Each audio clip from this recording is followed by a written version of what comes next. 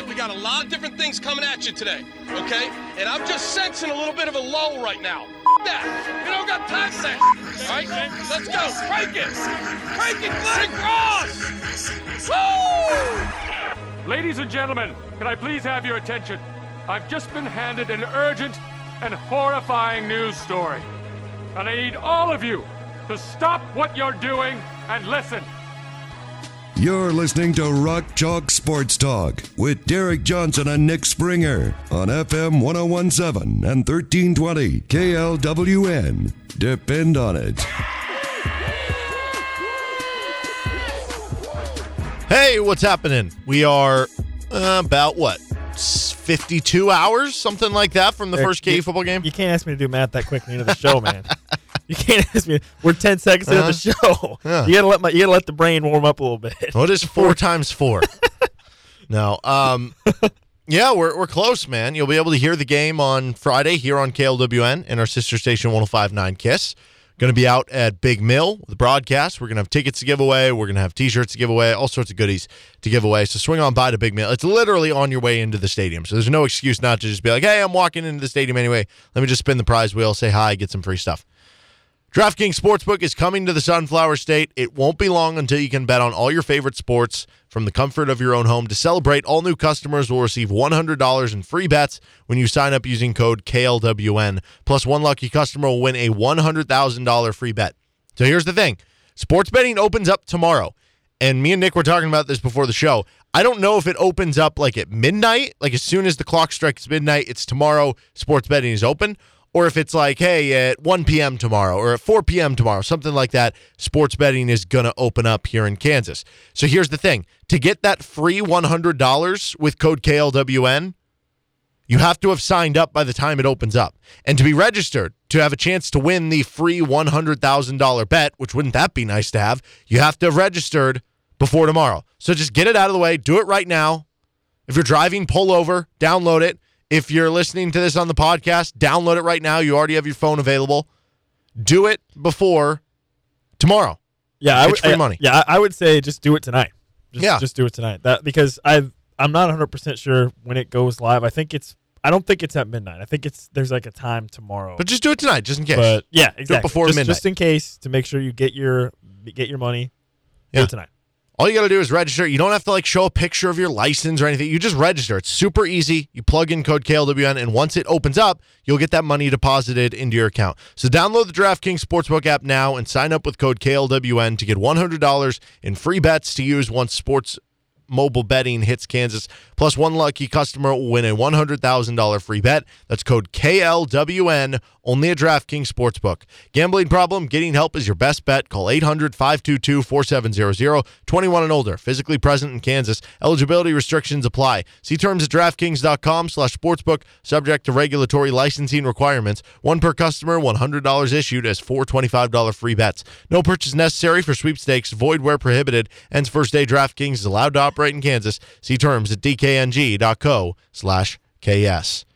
We're going to take an early look at Tennessee Tech. We'll have more of a preview coming up on Friday, but what do we know about this team? The Golden Eagles, correct? Yeah, the Tennessee Tech Golden Eagles. Yep. Like Marquette? Honestly, they are kind of a compelling team for a couple different reasons. There's some mystery around this team. I think the biggest thing you can look at for Tennessee Tech is they have a new graduate transfer quarterback coming in to start, and they also have an offensive coordinator who this will be his first season ever as an offensive coordinator. So not just his first season at Tennessee Tech, his first season as an offensive coordinator, Wesley Satterfield. He's bounced around to some big programs. He was at Ohio State for a while. He was at Richmond as well. Now he's at Tennessee Tech. And he also was at Austin Peay, which is where their transfer quarterback Jeremiah Oatsfall comes from. He started his career at Austin Peay. He was actually the Ohio Valley Conference Freshman of the Year in 2017.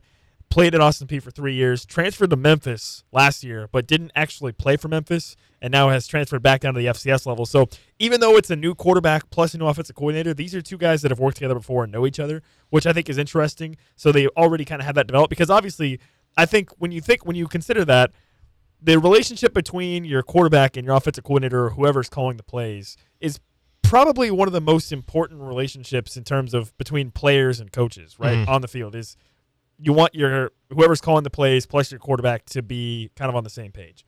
So the fact that those two guys have already worked together previously at Austin Peay, now coming to Tennessee Tech, is interesting. And they went 3-8 last year. And the other part of this is their offense was not good. Only 18 points per game last year. They only scored over 28 points twice. In their first 4 games, they were outscored 162-28. They were shut out twice in that span. So the offense was pretty poor. So that's why they went out and they got this graduate transfer, Jeremiah Outzval, and also new offensive coordinator Wesley Satterfield, who I was looking into this, and I was telling you this, Derek, before we came on. I was looking into this. He is related to Scott Satterfield somehow, I think, from Louisville. I swear to you, I Googled everything, and I could not. I don't think he's his brother, but I think there might be cousins or something.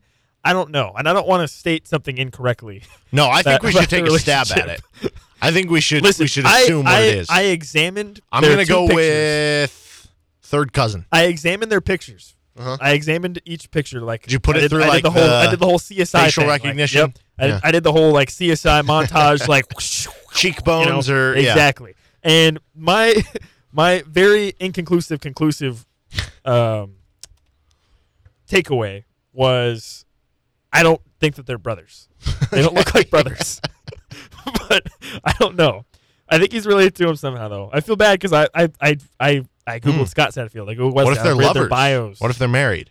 I don't know. Did you take that one out of account? Scott, And he he's took married. on his name? He's married. Scott Satterfield, the head coach of Louisville, is married with 2 kids. And To this guy, possibly? no, Question? to her name is Beth. She was a track and field star at Appalachian State, which is where Scott went to college also. So that's how they met. So unless that's like the most elaborate cover story of all time. I don't know about that one. But also it's the same guy. But also this Wesley Satterfield is much younger, like much significantly younger. So that's why I'm increasingly not convinced that they're brothers. Well, we're going to have Dylan Visano on. Yeah, who, maybe he can shed some light on this. Yeah, he does the broadcast for Tennessee Tech. I read every word of Wesley Satterfield's bio like it was gospel.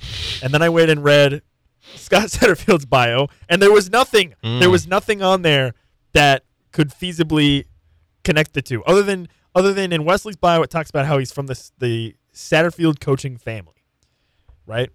Which I would assume Scott Satterfield is also a part of that. He's a coach. Yeah, also. you're probably right. So, I mean, if you're looking at like what that offense does, again, I don't know if he runs the same type of offense, but you're talking like what Scott Satterfield runs. He came over from Appalachian State to go to Louisville. That's a team who runs it's not like quite, I don't know, like read option yet, but it's kind of like a spread pistol read option type of game where you're going to have a mobile quarterback who's going to run a good amount, but it's not just pure spread option. Like it's not like a Coastal Carolina. They do pass the ball a good amount, but it is kind of a balanced with the spread option. They like to run the football. And that doesn't seem to be really much different than what they were last year. They got a good running back coming back, right? David, I don't know if it's David Gist. Gist. Okay. Yeah, David Gist is probably their best player, maybe on the team. That jumps off the page at you. Over 900 yards rushing. He's the 3rd leading rusher in the Ohio Valley Conference last season. And he also caught 37 passes, which was 3rd most on the team, or 2nd most on the team, I think. And he was an all Ohio Valley Conference preseason selection. So Gist, the running back, is the guy that you would key in on, but also Quentin Cross is an all preseason all conference selection at wide receiver. He led the team in catches and in yards receiving last year as well. So they have a couple of nice weapons, it seems like, running back and at wide receiver. And yeah, Jeremiah Outzval, he's 6'1", 200. I don't get the sense that he's a major runner. He didn't put up a ton of running stats at Austin Peay. So this could be more of a throwing spread, more like a traditional spread style offense possibly. But I think this kind of question of a new offensive coordinator, his first season ever, a transfer quarterback, was kind of reflected in the press conferences we had earlier this week, where there wasn't really a lot of questions about Tennessee Tech, because I think at this point, and maybe Lance Leipold and Brian Borland and Andy Kolnicki might agree with this, is that it seems like they are more focused on what can we do to prepare for this game, not so much we're going to try to scheme up this other Tennessee Tech, right? That they're more focused on what's happening internally with their program and making sure everything's lined up there, as they're focused more on that instead of being concerned about trying to game plan for Tennessee Tech, I guess, was kind of I don't know. That was kind of the takeaway I had. Yeah, well, I mean, if you think about it, it's like, well, how are we going to key in on tendencies if they have a new coordinator on offense, they have a new quarterback, it's a new season, like we're not going to find tendencies. Maybe we can find certain things schematically they like to do, and we'll game plan for that, but you're right. If Kansas plays their A game, if Kansas plays even their B game, they're going to win this game, they're going to win it by double digits, right? So it is more about that, and it is more about just getting themselves ready for the start of the season. So I totally agree with that because you're right. This team, they, went 3-8 a season ago. Like the Ohio Valley is not this overwhelmingly good FCS conference. Nope. I think that the one thing that is scary is anytime you do take on an FCS team who does have a good quarterback like that can maybe convert some of those third downs. Overall, though, really the biggest opportunity that you're being provided here is if they are an offense that has a good running back. We know KU's defense really struggled against the run last year. Here's your opportunity to go out in the first game of the season against a lesser opponent that you should be able to stop and say, yeah, the run defense has changed. Yeah.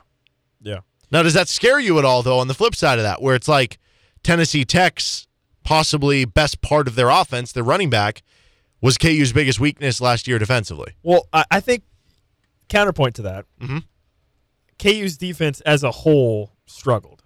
So, obviously, the run game was maybe where they struggled the most, but it wasn't like they had a great passing defense and the run defense was not very good. It was problems at all three levels of the defense, right? So, I mean, I understand where you're coming from with that, but I would say, especially hearing from Brylan Borland, he's looking to improve the defense holistically. We're not just talking about, well, we need to fix the run defense. It's everything, right? Or it's everything that you want to see improve, right? So, yeah, you have a good opportunity to shut down the running game against a running back who is one of the top running backs in the conference in the Ohio Valley, and you should be able to do that if you're KU. You should be able to do that pretty easily, I would think. And so it will be a test early, no questions about that. And regardless of the opponent, it's week one. You're going to have to you're probably going to be game planning more for yourself anyways than you are for your opponent. And I think that was pretty evident with the discussions we've heard around KU is we're going to focus on ourselves. We're going to try to play our best football. And if we do that, we should be able to comfortably win this game. So you have an interesting note here on the defense. It looks like they bring back an all-conference guy, Josh Relaford, defensive back, right? Yep. Third down defense was good last year, but I don't know if I view that as something that's like, oh, that has to carry over every year. The interesting note to me is that they led the Ohio Valley in run defense, allowing just over 140 yards per game.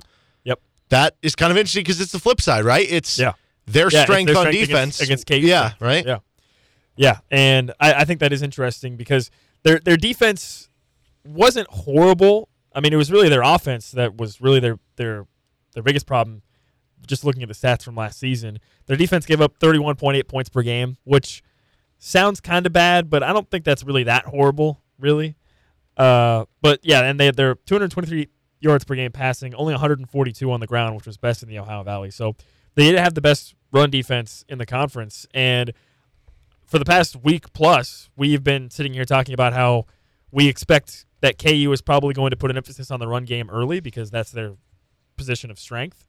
And here's a chance to put it on display against a defense that, at least at the FCS level, had some success stopping the run.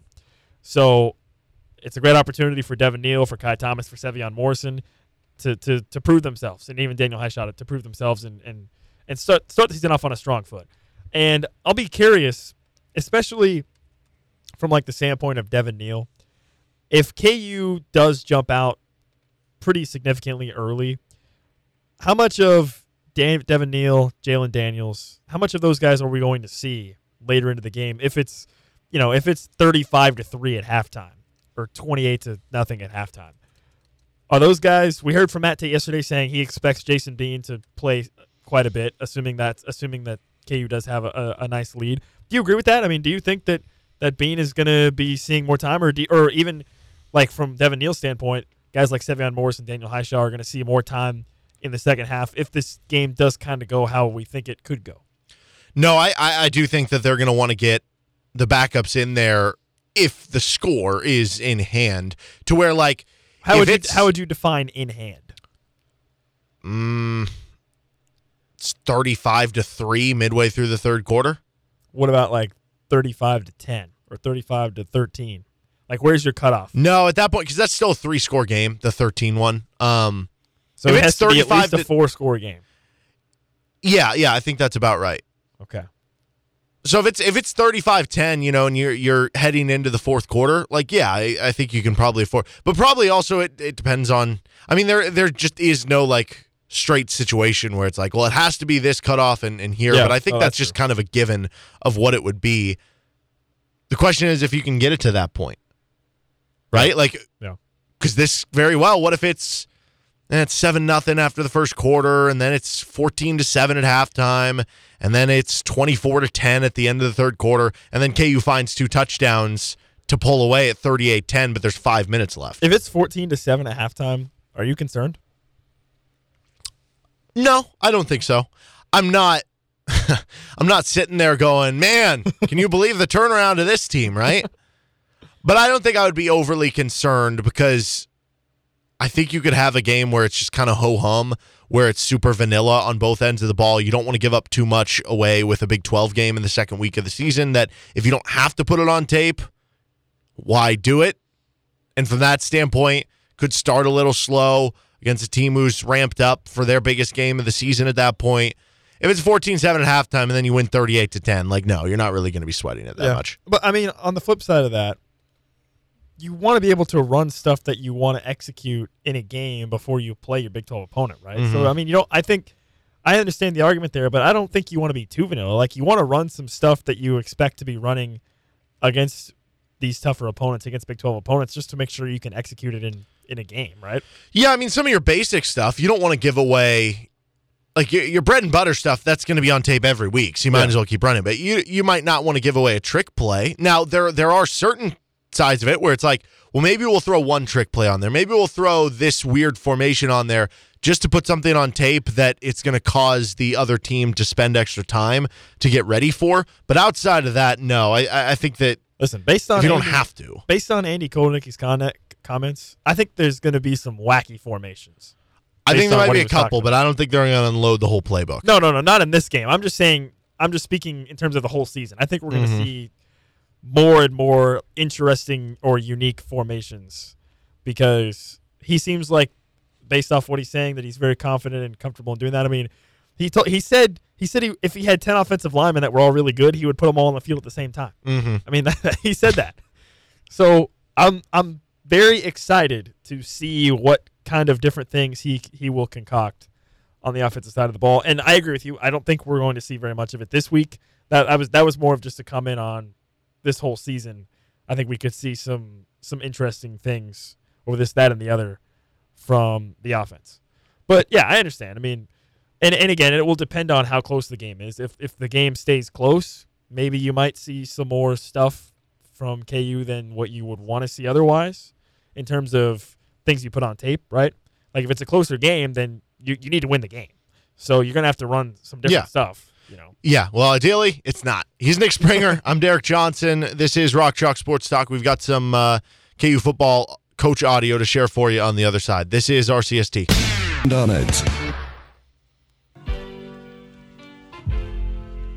It's about 4:45 here on Rock Chalk Sports Talk.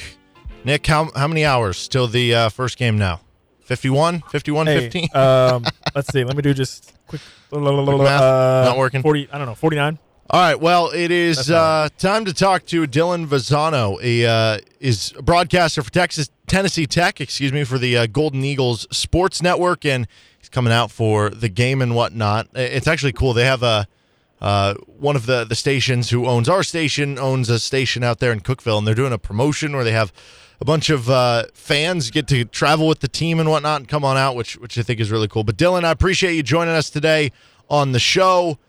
As you come into this matchup, I would imagine from like the outside perspective, you know, whenever you have an FCS team that's taking on Kansas and you see that on the schedule, you're like, hey, maybe this is our opportunity to get an FBS win. Is that kind of the thought from the local area, or what is kind of the overarching view headed into this season for the Golden Eagles? Yeah, I think, first of all, great to be here. Appreciate you guys having me on. I think anytime you go into the annual FBS game, maybe like not all of them are created equally. You know going into it, okay, we're probably, we know we're not favored in a game like this. You know you're going to have a tough challenge ahead of you. Tennessee Tech has never beaten a current FBS opponent, but we also know that my first year here, we played Wisconsin, and then a couple of years later, we played a Ball State. No disrespect to a Ball State, but those are two completely different opponents. Last year, we played the University of Tennessee. We've played Tennessee a couple of times. So it is a little bit different when you see a Kansas team, and obviously the first thing that comes to your mind, okay, Power 5, Big 12, and a big-time program, big-time budget, everything like that.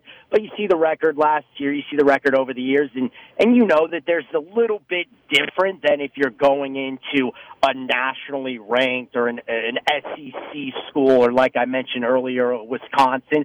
So there's a little bit of a difference, but at the end of the day, it still is a Power 5, and it still is an FBS opponent. Dylan, I'm curious about the offense coming into the season for Tennessee Tech. They've got a brand-new offensive coordinator, a transfer quarterback.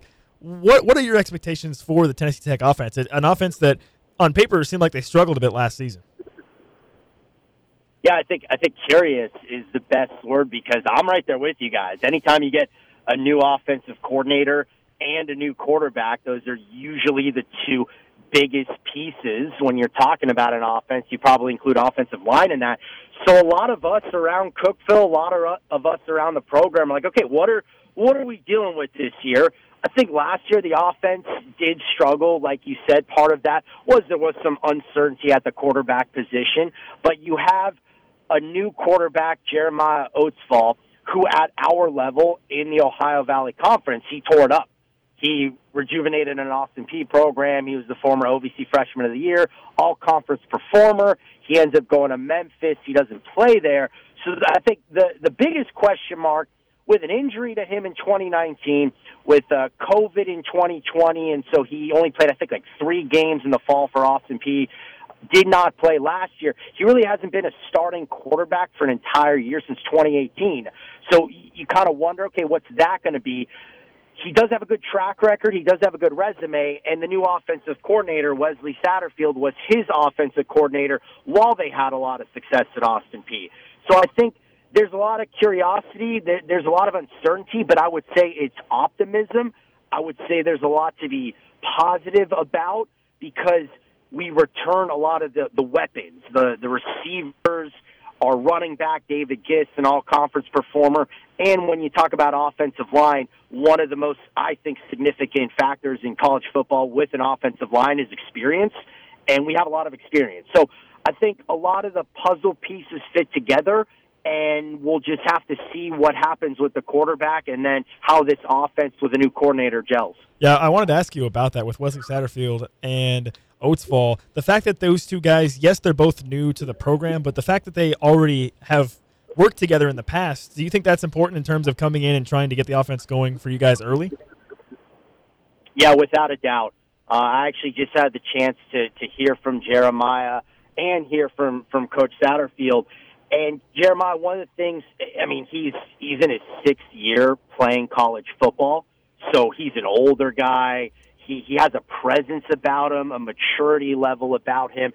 And one of the things that stood out to me is when Coach Satterfield got the job, and he mentioned, well, he has a lot on his plate right now, so it's good that our transition will be a little bit less because we're so familiar with each other. He developed me at a young age. He developed me when I was a freshman and a sophomore, and we had that sort of success. Because when you're an offensive coordinator, as you guys know, and you're coming to a new situation, one of the biggest factors is my quarterback and getting on the same page and the play call and the cadence and how I like to operate and how he likes to operate. But you have that relationship. You're already coming in ahead of the game. So that, I think, to answer your question, yeah, I think that's a big factor, especially with a new I don't want to say system for them because they might know each other, but a new scenario, a new situation, a new school. So having that existing prior relationship, I think, will make the transition smoother, quicker, and overall easier. When you mentioned David Gist and being a really good running back, that's something that I think immediately becomes an alert for KU. They gave up over 6 yards per carry last year. They were worst among Power 5 teams, last in the Big 12 in that regard. They were one of the worst in the country there, just struggling against the run, and they've tried to revamp the linebacking core with some transfers and seem deeper this year, but that I think immediately becomes this team's strength could be the other team's weakness, even if Kansas has maybe more Power 5 players and whatnot. What made the running game so good for Tennessee Tech last year? Was it a situation where Gist was putting up big numbers just because they didn't really have anything else, or was he just a really talented player that found his way into big gains? Yeah, he's a stud. He's a very good running back because he's one of those running backs that does a lot of things well. He's not just a speed burner kind of a guy. You get him out in space and he's off to the races. He has speed, of course, don't get me wrong, but his ability to show patience, let the blocks develop.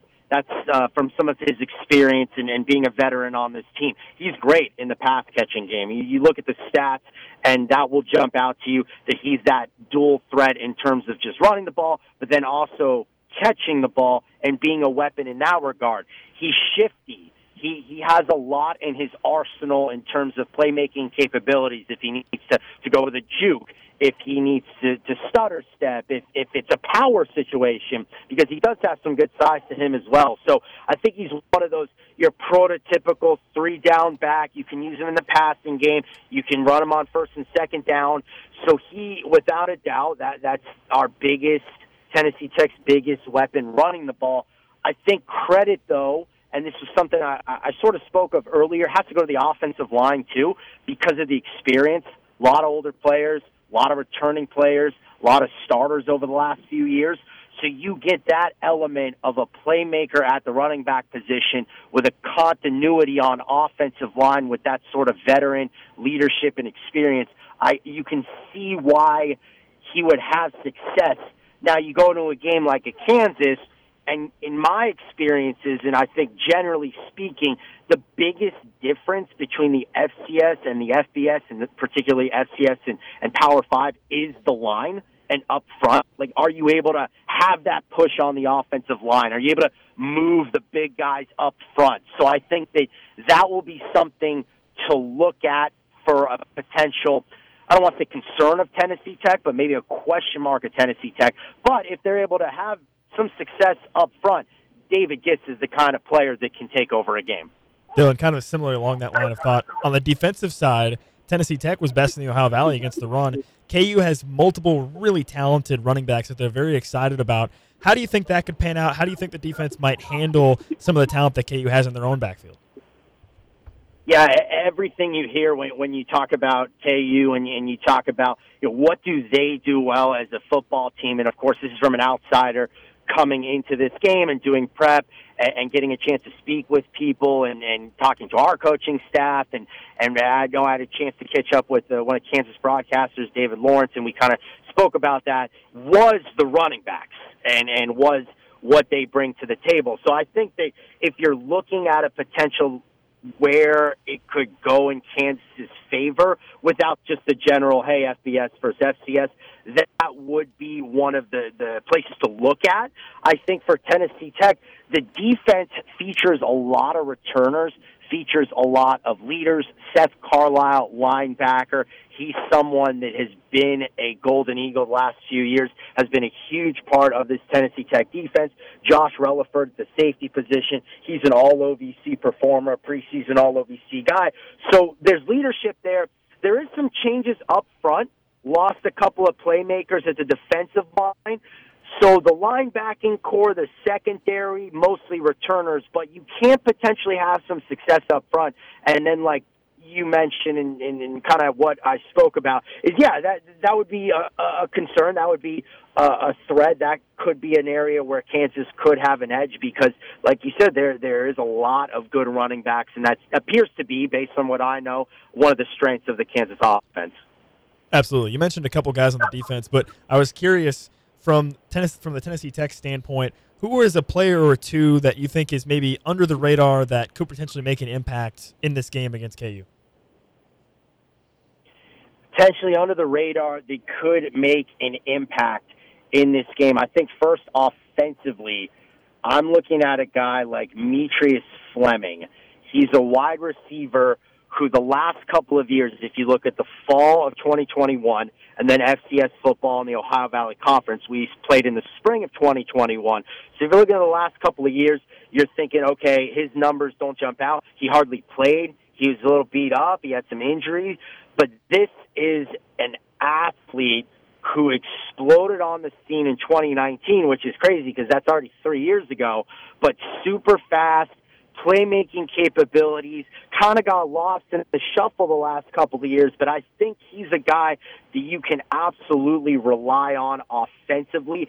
It makes Tennessee Tech's offense that much more explosive because they do have some good weapons like David Gist. Quentin Cross is a receiver who's an all-OVC performer, and Demetrius Fleming is kind of the forgotten guy in this because it's been 3 years, but he's somebody that is just so explosive, like I said. So that'd be somebody I circle. Defensively, Ty Carter was a former All-OVC linebacker. He plays a lot of nickel coverage. He was injured last year, so same sort of a thing.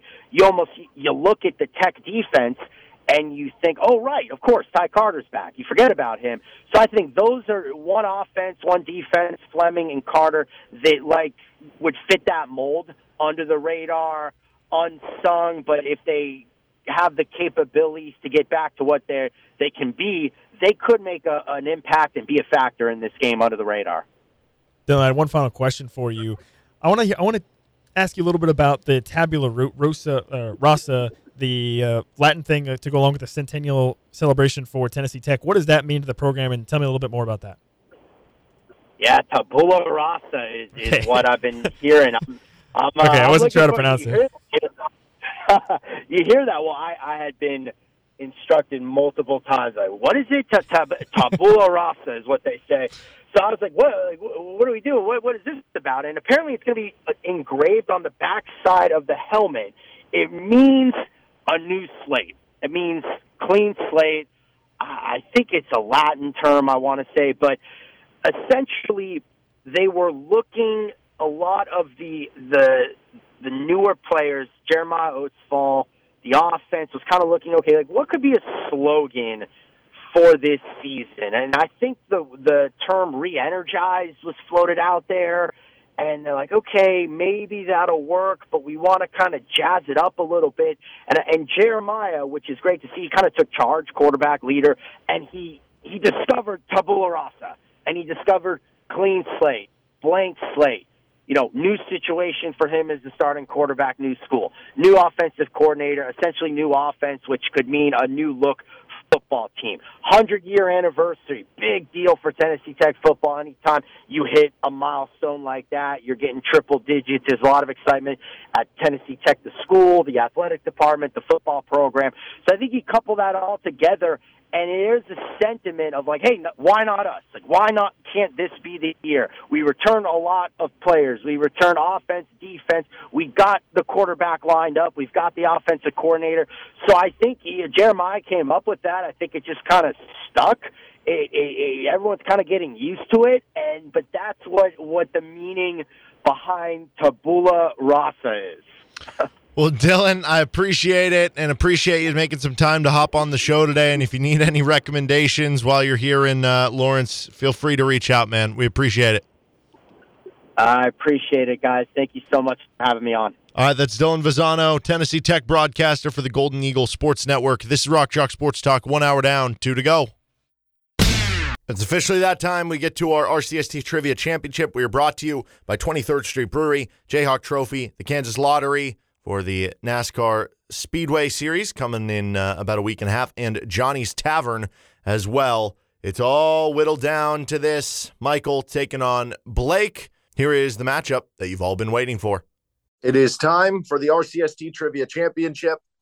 I know the KU football game is this Friday. Some are saying this is even bigger than that. And, who am I to counter against that? We've got Blake McFarland taking on Michael Plank. Winner of this wins the trivia championship. Winner of this adds on some more prizes. They get a championship trophy from Jayhawk Trophy. They also get a $145 gift card to a local place that you can buy a bunch of KU gear. You can do with it whatever you want. You can buy a jersey, you can buy a bunch of shirts, whatever you want to do. That thanks to 23rd Street Brewery. So a lot online. Plus, most importantly, you get the title of being the trivia champion. You get lifetime entrance into this thing. So, Michael, we'll start with you. You're ranked 4th, but, we know that pretty much whoever wins this is probably going to be number 1. You are 4-1, 90 points scored, and you, the last 2 weeks, or the last 2 matchups, I should say, have been on point in the really hard round. You hit it against Ben to win the division, get to the playoff. You hit it last matchup against Blake to move on here. Now you're trying to take down another Blake in the final round. Michael, talk to me about, I guess, the whirlwind that has gone on, because these are 3 matchups now for you, all within less than a week. Is this starting to become mentally draining at all? Well, I don't know about that, but it's been fun. And the last 2 weeks, and we talked about it, in the first round of the playoffs. It's all about luck, man. There's a couple questions that there's that one I guessed on, and so just cross your fingers and hope for some more luck from the football gods. That's all we got going over here. Blake looks a lot more confident than I do.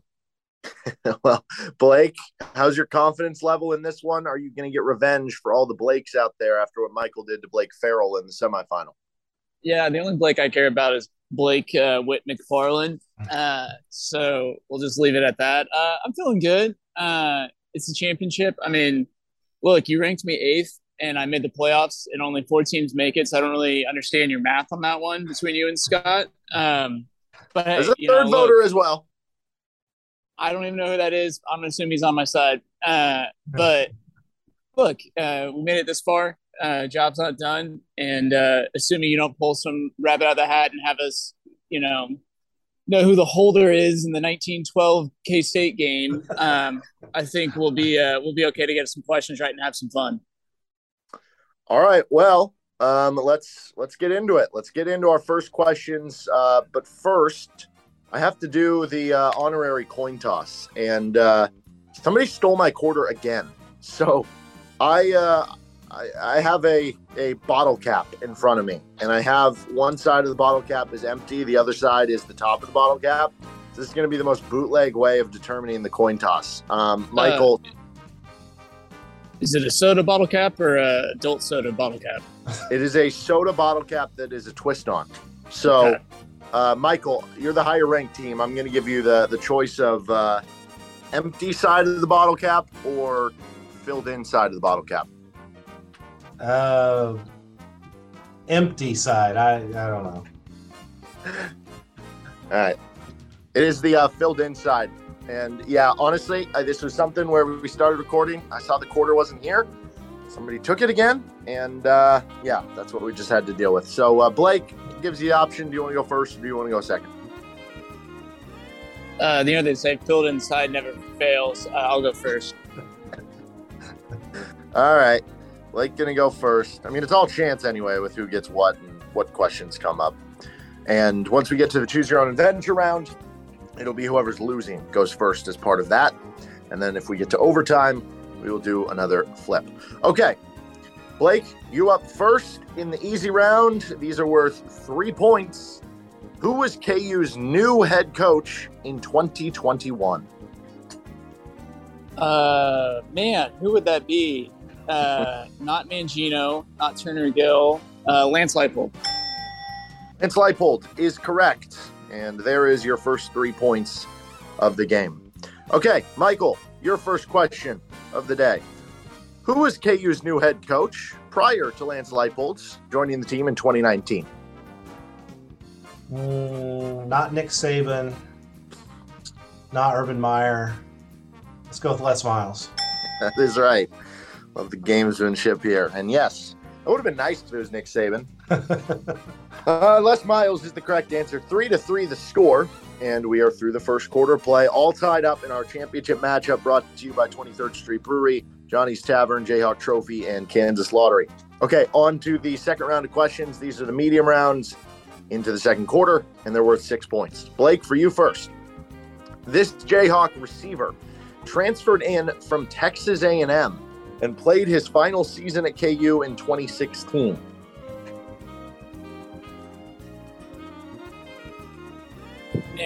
Okay, so Sternberger went from Kansas to A&M. Was that Gonzalez? I can't think of his first name. Yep, that was Gonzalez, Laquiviante Gonzalez, the correct answer there. Played his final season in 2016. I think he got booted off the team. There was some off-the-field stuff going on. So Blake scores 6 in the medium round of questions. Mike, your first medium round question. This Jayhawk running back finished out his college career transferring from KU to Virginia Tech for the 2020 season. Khalil Herbert. Khalil Herbert, the correct answer, just kind of up and left midway in that 2019 season before finishing off his career in 2020, and then he was drafted by the Chicago Bears, which he is currently on their roster. Okay, 9-9 the score. You're both perfect through 2 rounds of questions, and now's when things really start to get heated up. Into the hard round, these are worth 7 points. First for you, Blake. Name this Jayhawk who led the 2017 team in kick return yards.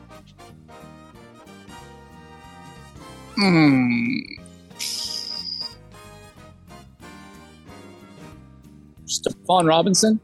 That is incorrect. The correct answer is Ryan Shadler. He got that kick return touchdown. Yep. Okay, Michael, you got a chance to take the lead here at the end of the third quarter. Steven Sims returned 12 of the 13 punts that KU had a chance to in 2017. Who returned the other punt going for 4 yards? 2017? Yes.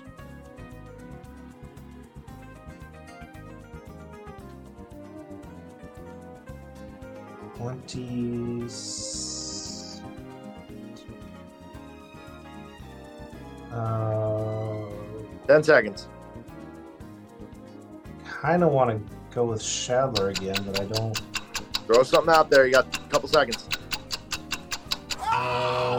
Let's go with Shadler. No, it's Tyler Patrick. Tyler Ah. Patrick is the correct answer there.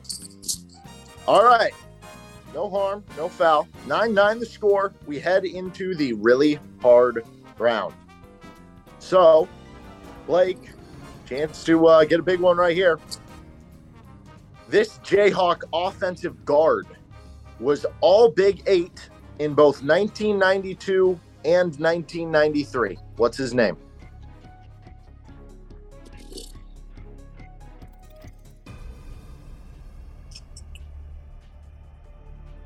I'm not going to get it.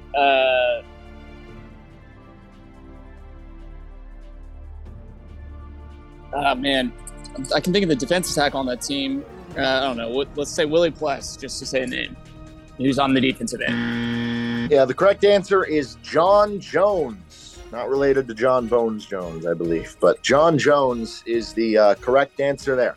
And just like that, Michael, I mean, we have the 2-rounded fourth quarter here, but you have a chance to do what you did to the last Blake, which by hitting your first fourth quarter would force him to answer another really hard just to force a tie and allow you to answer an easy. You've been nails in this really hard round. Let's see if you can do it again here in the championship matchup. Michael, this Jayhawk offensive guard was all Big 8 in both 1993 and 1994. What's his name? 394. All Big 8? Yes.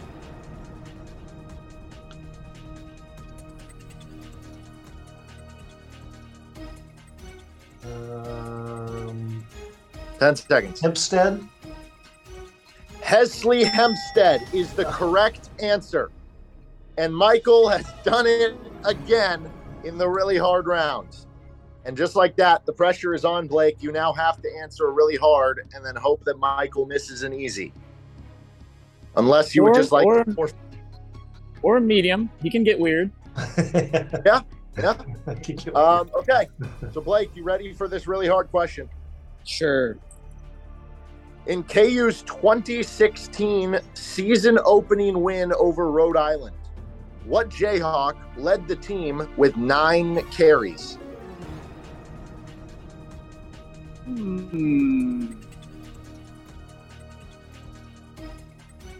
Okay.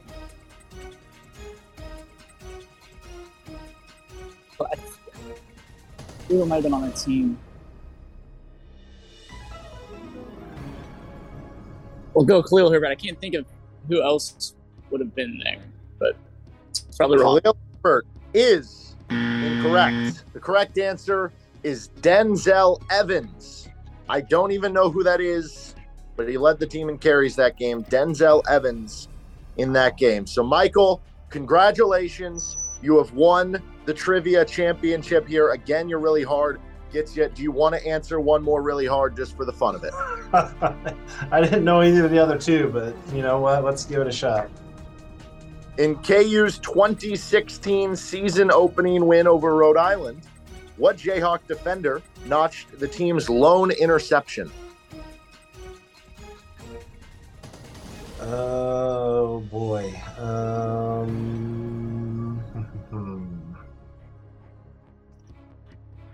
Lone interception. Let's see, Smithson or Lee, maybe. I think it's a D lineman, not but Fish Smithson. Yeah, that's a guess. No, the correct answer is Bazzie Bates, the fourth. Fourth. Of course it was. So that does it. And Michael, once again, you have, for the third straight round, you have answered a really hard question that led to you winning. Just dramatic finish after dramatic finish for you. So congratulations, man. What are your thoughts? What's going through your head after coming away with this victory? Oh, man, I don't even know, man. I just got because I was thinking on both of those. I was thinking Keith Lonecker, but then I was thinking maybe he was more early 90s, so I just went with the next name that came in my head. And I don't even know if Lonecker was all conference or not, but he was the first one I thought of. So, but it just didn't feel right. I don't know. It's a whirlwind. I don't know what to tell you. Well, Blake, it's tough. You get all the way to this point, and you've accrued a bunch of prizes, so you don't go home empty-handed, and you've clearly earned, I think, the committee's respect, and maybe there wasn't enough of it to begin with, but what's the question that you're going to look back on the most and be like, man, I wish I would have got that right, or is it just one where you just tip your cap to Michael and say, you just found a way to win? No, I'll definitely tip my cap to Michael. I mean, 90s Jayhawk offensive lineman isn't really my forte, being born in 95. But, put it on a little bit more research there. I don't even remember what my hard question was, Derek. So, I mean, honestly, you could probably ask me it again, and I don't think I'll get it. But, no, it was good. There's a lot of fun. Lost to a true champ. So I think we'll be good and, start the off-season storylines for next year when hopefully we get in opposite groups and see each other again in the final. And Blake, do some campaigning. Where should you be preseason ranked for next season? Number 2, right? I mean, at the end of the day, you get to the final and you win your way in. There's, I believe, no one is undefeated at this point, right? So I have 2 losses with one coming in the final. There's no reason to not put me number 2 because at the end of the day, what sports is all about is winning the game in front of you and beating your opponent. And I did that to the second highest ability of anyone out there. So, you can say other people have style points or they have better wins, but I won all the way to the championship. And if Michael didn't have a vast knowledge of KU offensive linemen in the 90s, we'd be having this conversation going on here and maybe even a little different. Hey, mid-90s was my sweet spot. My first game was 93, so, that was right up my alley. Yeah, as soon as Derek said 90 offensive linemen, it was like, I couldn't even, if you told me to name an offensive lineman in the 90s, I wouldn't have gotten it. Well, and Derek got me with the Lonecker question a couple weeks ago, so I was that's why I wasn't feeling quite right on it this time. So, yeah, well, you got it through this time. That's all that matters, Michael. It's also you're a trivia newcomer. This is your first time in any of our events with basketball, and this is obviously our first football one. So, it's pretty special to do that on your first try and everything. I guess, are you going to have any special celebrations tonight? Well, I don't know about that, but I mean, there's so many great KU basketball fans out there that probably know a lot more than I do, So, my curse, I guess, is being a KU football fan, and then hey, cool, we have a really good basketball program type of deal. It's great, but I for whatever reason I just fell in love with the football program, and here we are. But yeah, you guys can enjoy your basketball thing. I won't intrude on that. So. Well, guys, I appreciate it. Great seasons from both of you. You're both getting a bunch of prizes. Michael adding a few more with that $145 gift card, and also the championship trophy, which we'll find a time when you're able to make your way up here and come to a KU football game or something. You can pick everything up. But, guys, good work, and we appreciate you both being a part of this. Yeah, thanks, Derek. Thanks, Derek. Thanks, Mike. So Michael Plank, your winner for RCS teacher. We've had a different winner for all three of our versions of basketball and our version of football, which is awesome.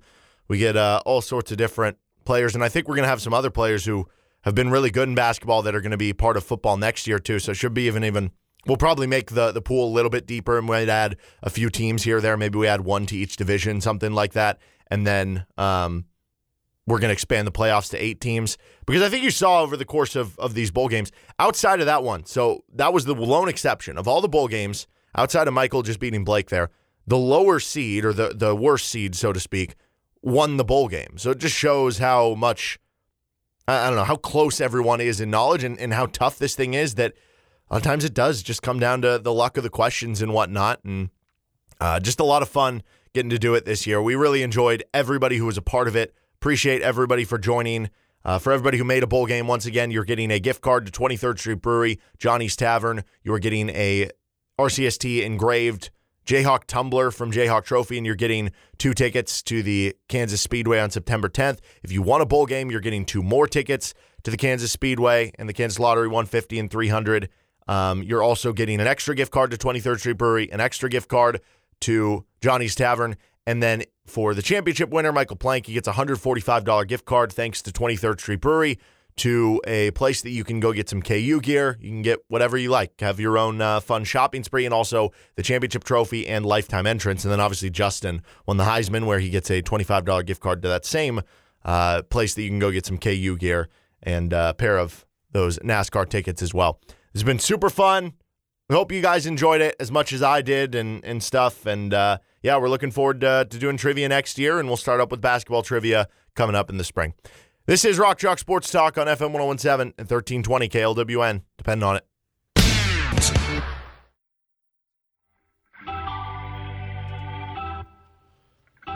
Welcome back in to Rock Chalk Sports Talk on FM 1017 and 1320 KLWN. Some other news to get to today. So before we get into this Big 12 stuff, this was from earlier from Pete Thamel.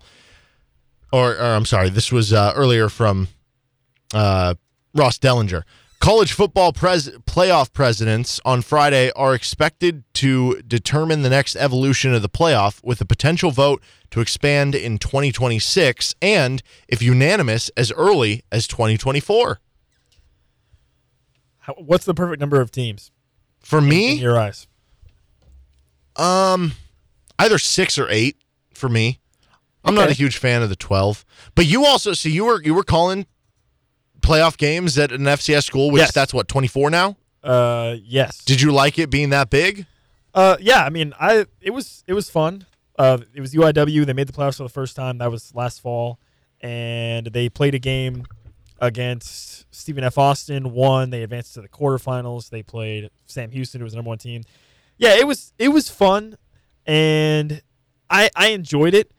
And I mean, I don't know. I mean, I guess at the time that I was doing it, it was fun, but I don't think it would be good to have that at the FBS level, because I think at the FCS level, there's enough parity. There's enough pretty good teams that can make a run. I mean, I know it's been North Dakota State, Sam Houston for a long time, James Madison. I know it's been kind of the same schools that have been near the top, but the top 25 teams in FCS are all pretty close as far as I can tell after spending 2 years working at that level. Whereas I don't think that's the case at the FBS level. I think at the FBS level, you have your clear-cut programs that are just above everybody else. And then you have a lot of programs that are in that tier right below that, but not there. You know, so I don't know. I mean, it's the same rule as like the NFL: any given Sunday, any given Saturday, right? But like to a certain point, I'm kind of the opinion that more playoff games. It just I don't want to sound like a crotchety old person here by saying it dilutes the regular season. No, but I mean I think it does. I think it does. Yeah, it's less of a conversation of the idea of diluting the regular season in sports like the NBA or MLB, where it's like, okay, but the season is so long, of course, like it's already games. diluted. Yeah, you know what I mean? They play a billion games. Yeah. But with college football, that's always been the edge that it has had on other sports. That's always been one of the beauties of college sports, that the regular season is so meaningful there. So I think you're right, and I also think you run into a situation where it's like, if you go too far, there becomes a certain point where it's like, well, what's more fun if you're a fan of the school, or if you are the school? Is it winning a bowl game to cap off your season, or is it winning your first-round playoff game and then losing in the round of 16? Definitely winning a bowl game. I would think. I would agree. So if you're like a perennial 7-5 team and you get into a bowl and you win, whatever, that to me is more better than losing in the playoffs. Yeah. So I guess there's a certain line there. So I don't know. What would you do? Do you agree? Do you like 4, 6, 8? I'll be honest. I'm still a proponent of the BCS. Let's just go back. Honestly, I don't entirely disagree with that. Listen, when the playoff first arose and we had the discussions about the expansions, so this is like 4 or 5 years ago, longer than that, I guess now, like 6, 7 years ago. But anyways, I was always of the idea of 8 teams, all 5 Power 5 champions, highest rated group of 5. 2 wild cards. It just makes so much sense. It makes the most sense. See, that's why I'd be fine with 6, because you can still accomplish that just without the wild cards. Yeah, right? then six. I guess you would just do the Power 5 champions and then the highest rated group of 5. Yeah. But here's the issue now that I'm running into when thinking about this: the landscape of the conferences is changing so dramatically and so quickly, to the point now where the Pac-12 champion might be like the 15th best team in the country. And they're going to get in over a bunch of other schools, right? Yeah.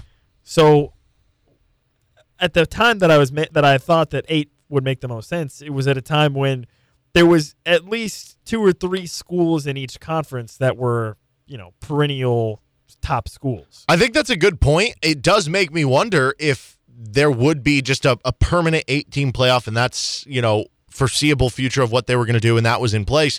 Like, would some of this realignment not have happened? I don't know exactly. Like, what, like the USCs, the UCLAs of the world, would they have stayed in the Pac-12 if they were guaranteed a playoff spot to the champion of the conference every year? Or would Oklahoma and Texas jump to the SEC? I mean, seriously, like Oklahoma and Texas jump to the SEC. First of all, Texas hasn't been back in forever. We always make the joke. And Oklahoma, they just lost Lincoln Riley. We don't know what they're going to look like this year. So both those schools are, at very least, on a slightly downward trend. Like maybe Texas, you could argue, is on the upward trend, but I don't know if you can argue that right now. And now they're going to a much tougher conference, right? But if the Big 12 had gone to them, or the CFB playoff committee or whatever, gone to them and said, hey, you're going to get a guaranteed playoff spot every year for the champion of the Big 12. Would Oklahoma have jumped to the SEC? Would Texas have jumped to the SEC? If they knew that if they all they had to do was win the conference, all they had to do was beat KU, beat K-State, beat Iowa State, all these programs that are good but not great, I get, whatever, right? Like, instead, now you look at Oklahoma or Texas, they're going to have to go play Auburn and Texas A&M and Alabama and LSU just to even have a chance of whiffing the playoff, right? So that is an interesting point, because, I understand that still the financial aspect of it is what's most important. So maybe, I don't know if a guaranteed playoff spot would have outweighed the possibility of doubling their media rights money or whatever for for Texas and Oklahoma. Probably still not, but maybe the payouts would be more even if that were the case, right? I don't know. Yeah, but again, to circle back, basically my point is now I'm not so sure that 8 teams with a guaranteed spot for the Power 5 champions plus highest rated group 5. I'm not sure if that's the best option now, because now you have imbalanced conferences. I mean, the SEC and the Big Ten are by far the 2 best conferences, and then in the ACC you have Clemson, and they might leave. And in the Pac-12, you have Oregon, and they might leave. And that's it right now, right? In terms of top program. I mean Utah, I guess, but I don't really know you could put them in that category. Yeah. And even the Big 12. Even the Big 12 with no Oklahoma and Texas, is your perennial program than Oklahoma State? I mean, so Cincinnati, baby. it just doesn't make nearly as much sense now as it did when we were making these arguments back in 2018, 2017 of 8 teams, Power 5 champions, everybody's guaranteed highest weight group 5-2 wildcards. Like, it made so much sense back then. But now, I don't know that it makes as much sense. I think that's a great point. I had not thought of that at all. And I think that's a wonderful point of why it probably should be up to that level. Because like you said, you're in a given year, if you have Alabama, Georgia, Oklahoma, if Texas is back, Auburn, Texas A&M, whatever, I just named 6 teams who hypothetically in a given year could be all ranked in the top 15, and right? would be better than any Pac-12 team right now. So I think you're right. I think it makes sense, and it's unfortunate because I know people get SEC fatigue, and it's like, oh, here we go again. We have Georgia versus Alabama in the playoff or in the title game, or we have these same teams all over again, and, now we're going to have a 12-team playoff, and it's just going to be 4 SEC teams. But the way that this realignment has gone, it almost kind of pigeonholes you in there. I wish this would have happened earlier, though, that we could have got this expanded playoff in 2023 because – I do hope that one positive of this, once they do expand, because it's inevitably going to expand, it's just a matter of when at this point, is that by more teams making the playoff, even for the first few years, like Alabama, of course, they're going to crush whatever 8 seed they have to play. But after the first few years of that, getting more exposure for those schools, being in high leverage games that gets them to the playoff, being covered in that way that instead of us just talking about the same 5 programs for the 4 spots, it's, hey, but this team's ranked 10th, but we get to talk about them and cover them a lot more now from like an ESPN or national level because of the fact they could make the playoff if they win this game. I'm hoping that leads to more balance of recruiting and it leads to more long-term, a little bit more parity. I think to counteract your argument in terms of balance of recruiting, now with NIL and everything, that quote-unquote balance of recruiting, that's out the window. Sorry, that's gone. That's impossible to even come close to remotely finding an achievement there. I don't think that's ever going to be possible ever now with NIL and everything else that goes into recruiting and now basically open season, right? So I put that out the window. But on your other points about teams getting blown out, that was the argument back in 2017 against the expanded playoff was it was going to be people were like, oh, well, who wants to see Alabama beat undefeated UCF by 40 in the first round? Like, so from that standpoint, that argument, I don't know if it's already happening. Yeah, I mean, every semifinal game is a blowout. Yeah, that actually is true. That actually is true. I mean, when's the last time we've had like 3 really good games? You might have to go back to the first year of the playoff, 2013, right? No, because even then, it was Florida State, Oregon, and who else? It was Ohio State, Alabama. The Ohio State, Alabama was a good game. Oregon beat Florida State like 60-20. Okay. It's every year, all the playoffs. They suck. But yeah, it sounds like there's going to be expansion. So, I guess I'll add to this.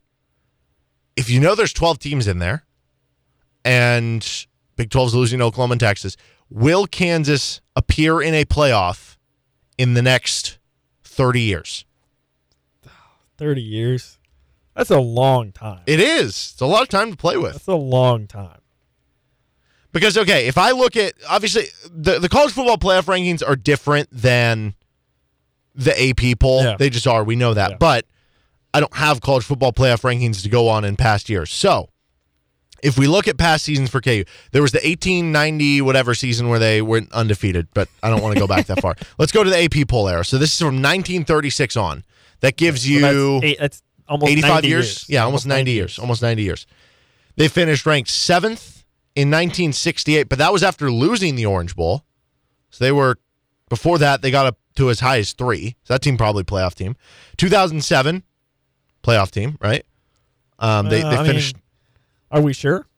I guess it's not a for sure. We'd have to look at it. But they were. You'd have to like retroactively. 8th going into the Orange Bowl? 7th or 8th? Yeah, you'd have to like retroactively go back and look at the conference winners and stuff. And be it's also different because with the group of 5, it's different with like the Big East back in the day and stuff. But you'd have to be like, I am the committee and go back and But they definitely would have been top 12. So 1995, they reached as high as number 6. They finished number 9. That team would have had a shot at it. 1960, they reached as high as 5th and finished 11th. 1947, they lost the Orange Bowl. They were ranked 12th, so that team would have had a shot at it. So I guess the point is you would have had a shot at like 5 playoff appearances in 90 years, which doesn't sound great, and it's not, but if you view it from the standpoint of that's once every 18, years. 19 years. Yeah. So if I'm giving you 30 years... I'm still saying no. Okay.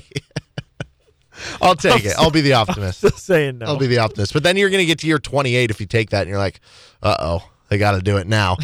Okay, I do want to get to one other piece of news here. It's from the Big 12. This is from Pete Thamel earlier today. The Big 12 and its TV partners, Fox and ESPN, have agreed to enter early contract discussions about the league's next television deal. The conversations will begin soon and come a year and a half before the contract's exclusive negotiation window.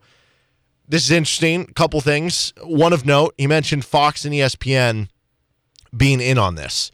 So, makes sense. ESPN wasn't involved in the Big Ten stuff. ESPN does have the SEC, but ESPN needs to enhance its portfolio, I guess, and get in on other teams, which you see Amazon was trying to get in on the bidding, or I forget if it was Amazon or Apple TV. I thought it was Amazon, right? Okay, Amazon. Yeah. Amazon was trying to get on the Big Ten. It supposedly offered them a lot of money, but they didn't take it. That tells me Amazon's going to be chomping at the bit here to possibly get involved. And if ESPN is sitting there going, we can't be left out of another conference, that could create a nice little bidding war between the two of those. I think this is genius from the Big 12. And here's why. What's to stop the Big 12 from restructuring this deal, whatever, or creating a new deal, whatever, and doing the exact same thing that the Big 10 just did in their deal, in the sense of adding a bunch of clauses of like, well, if we have this number of teams, this number of teams, this number of teams, and getting in front of the Pac-12, because right now it's all about financial security, right? And if the Big 12 secures that before the Pac-12, and they go to the Pac-12 and they say, hey, Arizona State, Oregon, what's up? What are you guys doing? You guys aren't locked in. What's up? What's going on? We just signed our new deal here, right here. We got incentives for adding more teams, whatever, right? This is genius from the Big 12. Really genius. To open up their negotiations like this, the Pac-12, whatever shaky ground they were already on, to me, this makes it way more shaky. Because now the Big 12 can do that. They can restructure their deal and then turn around and go straight to the Pac-12 schools that are maybe questioning what they're going to do and say, hey, we've got financial security locked in through X year. Come on down. What are you waiting on? You don't have anything right now in the Pac-12. So, to me, it's a genius play by the Big 12, and I think it signals that the Big 12 is serious about expanding and getting some of these Pac-12 teams, right? Yeah, oh, absolutely, because you see the Pac-12, like they started their media rights a little bit early here in what they're trying to get.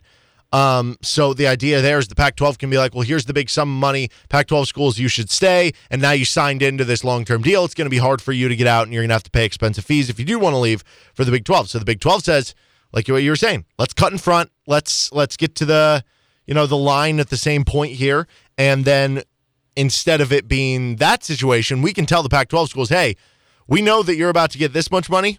Why don't you stick with us? Because this is how much money you're going to get with us. And knowing this ESPN Amazon stuff, I don't know. Maybe they bid up on the Pac-12 as well. I would just think that the Big 12's value is going to be pretty good here, especially compared to the Pac-12. Now, it is a little unclear as part of this whether this would be an extension to the deal, which ends in the 2024-25 season, or if it would just be a new deal, because I would imagine it's an extension. If you do a new deal, that means you're scrapping this one, creating a new one, and then at that point, Texas and Oklahoma would be free to leave without paying those structures. So it's got to be an extension. But I did want to add one thought on that. I know there's a lot of different facets involved in terms of the financial whatever, buyouts, whatever, but is there, to me, this is a sense of if they do want to do it, would there be any reason why the Big 12 would want to boot out Oklahoma and Texas sooner rather than later? It's like I was thinking about this. Like, if they were willing to pay, would they want to do that? Would they want to make a brand new deal and allow Texas and Oklahoma to walk if they thought that for sure they were going to get Pac-12 schools immediately into the fold?